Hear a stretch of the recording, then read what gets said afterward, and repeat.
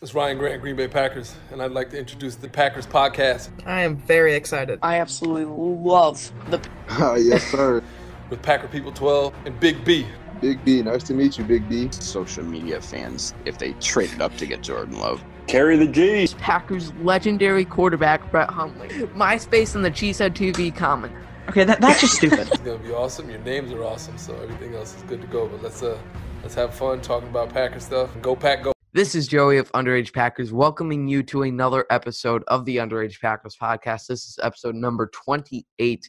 I'm, as always, joined by my great co-host, Big B. Great stuff going on. Yesterday, I would like to start this off. Yesterday, me and Big B, we were on Aaron Nagler, our great buddy Aaron Nagler, friend of the show, his Patreon exclusive podcast, Nagler's Never Right. So I'd definitely recommend go over, become a Patreon member of Cheesehead TV, $5 a month, and then listen to our great episode where we preview the Bucks game with Aaron Nagler. Mm-hmm. Let's get to this episode now. Obviously, this past week it was the bye week for the Packers. There's no game to recap, unfortunately, but the Bears and the Vikings did play, and we're just going to take a look at the Bears, Vikings, and Lions, where they're at now, what they could look like down the line, what are they doing so far, and then obviously ask the question, what are the Packers looking like in terms of the NFC North? Let's start off with the Chicago Bears. They obviously have a 4-1 record. Nick Foles stepping in for Mitch. How surprised were you when you saw they were benching Mitch? I mean, it was a pretty bad game from Atlanta for Nick Foles. I was about to say his nickname, but we'll keep it clean. Yeah, I wasn't really shocked. I was actually waiting for it this entire season. Yeah. And I love Nick Foles, so I hate that he's on Chicago now. So. Yeah, I mean, you know me. I love my coaching connections, and then when you get into the players aspect of it, it's absolutely awesome. Like this past week, we saw the awesomeness of Ron Rivera bringing over his guy Kyle Allen. And my favorite one in the league, though, is Anthony Lynn and Tyrod Taylor. But that's another story for another day. Obviously, Matt Nagy, he's a part of that Andy Reid whole fiasco, and Doug Peterson over there. So Andy Reid is obviously best buddies, pretty much Nick Foles' grandpa at this point. Matt Nagy brings him over to Chicago, and now he's 1-1 so far. His first start with Chicago, he got the win. So that's great stuff for Nick Foles, I guess. But the star of Chicago is obviously the defense. They're holding up. They had a great game this past Thursday against Tampa Bay, a 20-19 win. And, yeah, the defense, they blitz, and they blitz again against Tom Brady especially. They were making him throw it a lot, make some quick throws. And if you listen to Nagler's Never Right with us, we talked about that. And I brought up that I think that has to be the plan for Green Bay, not necessarily blitzing every play, but making Tom Brady throw, making him, forcing them so they can't run and waste all that clock with Ronald Jones. As far as injuries go, the Bears are a decently healthy team. Guard James Daniel is out for the year. He's on injured reserve. Running back Tariq Cohen is on injured reserve. Also, I don't know his timetable there. And cornerback Artie Burns is also injured and is already ruled out for this next week against Carolina. Talked about their game plan. Our next matchup with them is Week 12. So at this point, Big B, how confident are you against the Bears? I know you've left your comments on Instagram and everything. What are your thoughts on the Chicago Bears? I am not scared of them. Mm-hmm. They suck. Packers will drop 40 on them. Okay. Yeah, the Packers are going to kill them. They're going to kill them. Okay, I don't know if I share that sentiment with you. I wouldn't necessarily say I'm scared of them. I think we will definitely beat them. Okay, and I really hope we end up on some like Chicago Bears podcasts and they're showing us 8 weeks from now after but it won't happen. They won't beat us. But I don't care. I'm feeling confident that we will beat the Bears. But I think they are definitely our biggest threat to running away with the NFC North. I think they will. This isn't the end of them. They're definitely going to get more than 4 wins. And I could see them getting maybe 10 wins. I don't know what their schedule looks like, but we saw this last year where Chicago, after going 13-3, they get the first place schedule. They got to play a lot of division winners, a lot of good teams, and they absolutely flopped because the year before that, where they went 13-3, they had a third place schedule, and that's pretty similar with the Packers, except the Packers now are 4-1, and the Bears absolutely flopped when they had to face some good teams. But yeah, I share your sentiment that I'm not scared of them. But I wouldn't say they're necessarily overrated. I definitely think, and they probably will get some more wins on there. Any thoughts on that statement? Well, okay, what's your final record prediction for Chicago at this point? Again, I don't know what their schedule looks like, but I'll just say like 11-5 or 10-6. Okay, good. I'm glad that we can at least agree on that. Next up, the Minnesota Vikings. We obviously faced them in Week 1. The Bears are actually the only NFC North team we haven't faced. Vikings are 1-4. I am so excited to talk about the Vikings. I love the Vikings right now. Just keep on doing what you're doing, Minnesota. My favorite thing to do is after I'm a passionate subscriber of the Minnesota Vikings YouTube page, and I love they got former players. I got to be honest, man, we suck this year. It's absolutely entertaining. Kirk Cousins is struggling. It's bringing tears to my eyes just thinking about it right now. Kirk Cousins is struggling at the moment, and Mike Zimmer is also struggling, and that's become very evident to fans. We beat them 43-34 in Week 1. As expected, Minnesota's defense was inexperienced, and this is, it's so glorious when you're like, all right, Minnesota, you got some big problems here. You are expecting your rookie wide receiver to go in there and easily replace Stephon Diggs immediately. You're expecting your cornerback room that has 3 rookie starters to go in there and replace Trey Waynes, Xavier Rhodes, all those guys that they lost immediately. And so far, it's kind of the worst outcome for them. And all those things that we were talking about 8 weeks, 3 months before the season start is that they can't be relying on these rookies. They made a lot of bad offseason moves, and they shouldn't be the NFC North favorites. Proved pretty easy so far. Our game plan is Dalvin Cook and the defense, ? I think their game plan is to have a good defense, but you can't have a game plan around your defense when the defense sucks. You can't game plan on your defense holding up when your defense doesn't hold up. Our next matchup against them is Week 8, and they play the Atlanta Falcons this week. So, Biggie, what do you think is the biggest problem for Minnesota, and how do they turn it around going forward?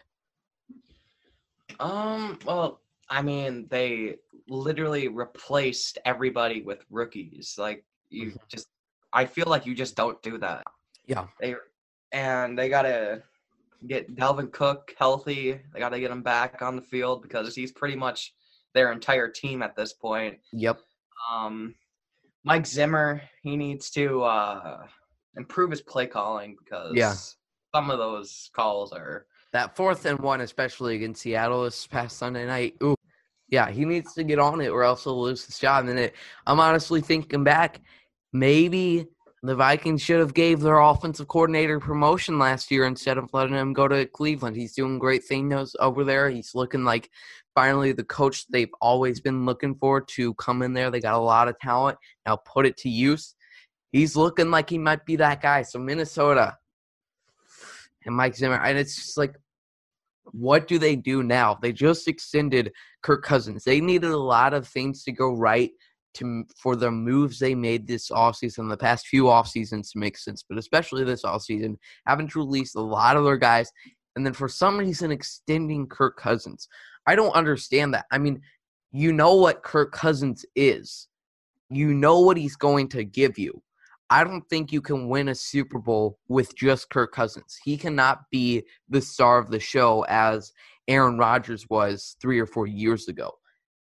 Then they go and extend him. He's locked up for 2 or 3 more years at this point, and now they're pretty much stuck. You can't. I think the best move for them would to be draft a quarterback now, and then have him sit under Kirk for a year, throw him out there, but yeah, now that they got him extended, you're not going to draft a quarterback to replace Kirk Cousins when he's locked up for $200 million in the next 3 years. What do you think? What do you think about the quarterback problem there? Well, I was really never a fan of the Vikings signing Kirk. Yeah, I always thought they should have kept Case Keenum because he was looking pretty good Yeah. in that system. Yeah, I think everything's falling apart in Minnesota. I don't know what the solution is, but yeah, it's definitely falling apart. They got to figure something out there. What should be working for them is not working for them. And then they got to rely on these guys that they're not too invested in. It's not a good look. And for as much as everybody complains, especially, oh my God, I will never forget draft night when we did an Instagram live stream. We had these. I mean, it was like we were security at like a violent riot with like 100,000 people, or like some One Direction concert where we're trying to hold people back. Like it was.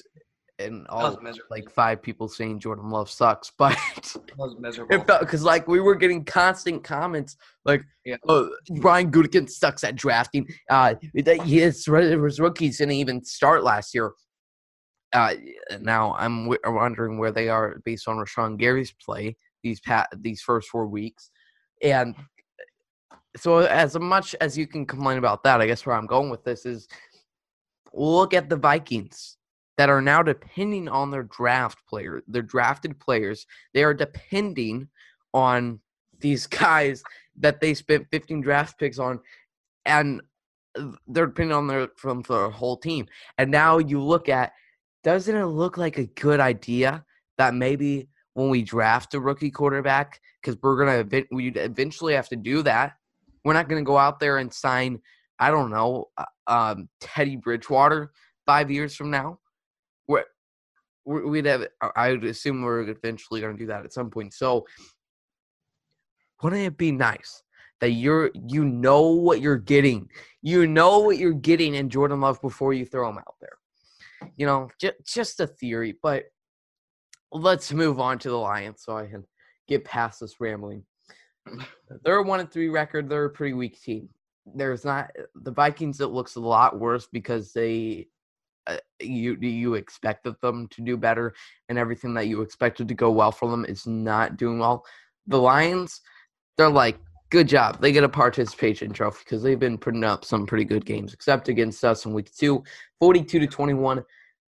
Detroit couldn't stop the explosive plays, even with Devontae out. I love seeing Rodgers connect with MVS. They're a pretty healthy team besides Desmond Trufant, so I guess that's going for them. Their game plan, whatever it was, it did not work against Green Bay. Our next matchup against them is Week 14 and Week 6 against the Jaguars. So the Lions have, I would say they're in rebuild, but they're pretty much been in rebuild for the past 10 years. What do you think is the biggest step they got to make to get out of this hole? Fire everybody and just sign people and just do things. Rebuild, basically. You got to fire Matt Patricia. I think that's I mean, I don't know. I just don't know what's going on. Their roster is not looking good. Jeff Okudah is probably a good pick. Yeah. But, I mean, I just don't know. They all suck. The whole team, they got to rebuild. They got to rebuild through the draft here. All right. Well, that's enough of talking about the NFC North. And let's talk about this before we get to everything that happened during the bye week.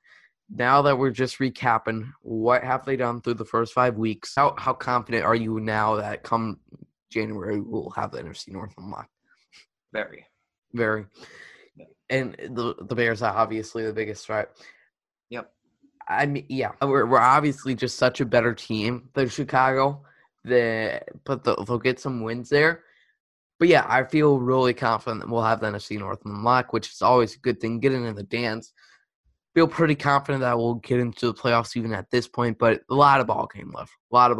We saw what happened to the 49ers, and that's another topic for another day, and we'll probably talk about that week 10, is it, where we head over to Santa Clara? Sure. Yeah, whatever week it is, we'll definitely talk about their start to the season. So let's talk about what happened this week during the bye. Obviously, we talked about this past week in Atlanta, Adams and Clark. We were even expecting there's an outsider's chance that they'll be back for Monday's game. They weren't, so you should feel pretty confident that they are back against Tampa Bay, especially I think maybe even if we were playing Tampa Bay in week 4, we might have saw Kenny Clark and Devontae Adams. But since it was a pretty easy opponent, they probably just said, yeah, we'll rest them for the bye week. And I know Matt LaFleur, he's got to come out there and say, no, it has nothing to do with the bye week or that Atlanta sucks. It's because we want to do the best for our players. But expect them to be back this week. EQ and Kamal Martin brought back from IR, and this is a really interesting one. I love Kamal Martin. He had a pretty good summer at training camp. How instant do you think we see Kamal in there? And I think this really turns out to be a good situation for Chris Barnes, but I'll let you comment on Kamal Martin. Okay. Well, I think he's going to just hop right in there. I don't think he's going to be the number 1 inside linebacker. He's definitely going to be like number 2 or number 3. Like just start working him in slowly into that starting role. Yeah. Chris Barnes, congrats to him. I mean, just to be able to go in there, and now he is going to be starting over the round 5 pick. Unbelievable for him. And, yeah, we'll see. Definitely, the Packers we saw in this talk all offseason that they really don't need 2 reliable inside linebackers. They just need 1 to throw in there, and then they'll throw Raven Green or Ibrahim Campbell's tight ends now, or Chandon Sullivan, anybody that they can throw in there at a dime backer. So we'll see how much we see him this upcoming week. Kevin King sitting out of practice. Not good. Well, he was rested for practice today. Do you remember what was his official injury? I didn't even know he was hurt. Yeah, I was informed by Nagler on his podcast, so I'm not sure about him, but it will be interesting to see if he's out. I don't think he will be, just because this is new news, but who knows? Allen Lazard suddenly had some core muscle injury. We'll see how that goes.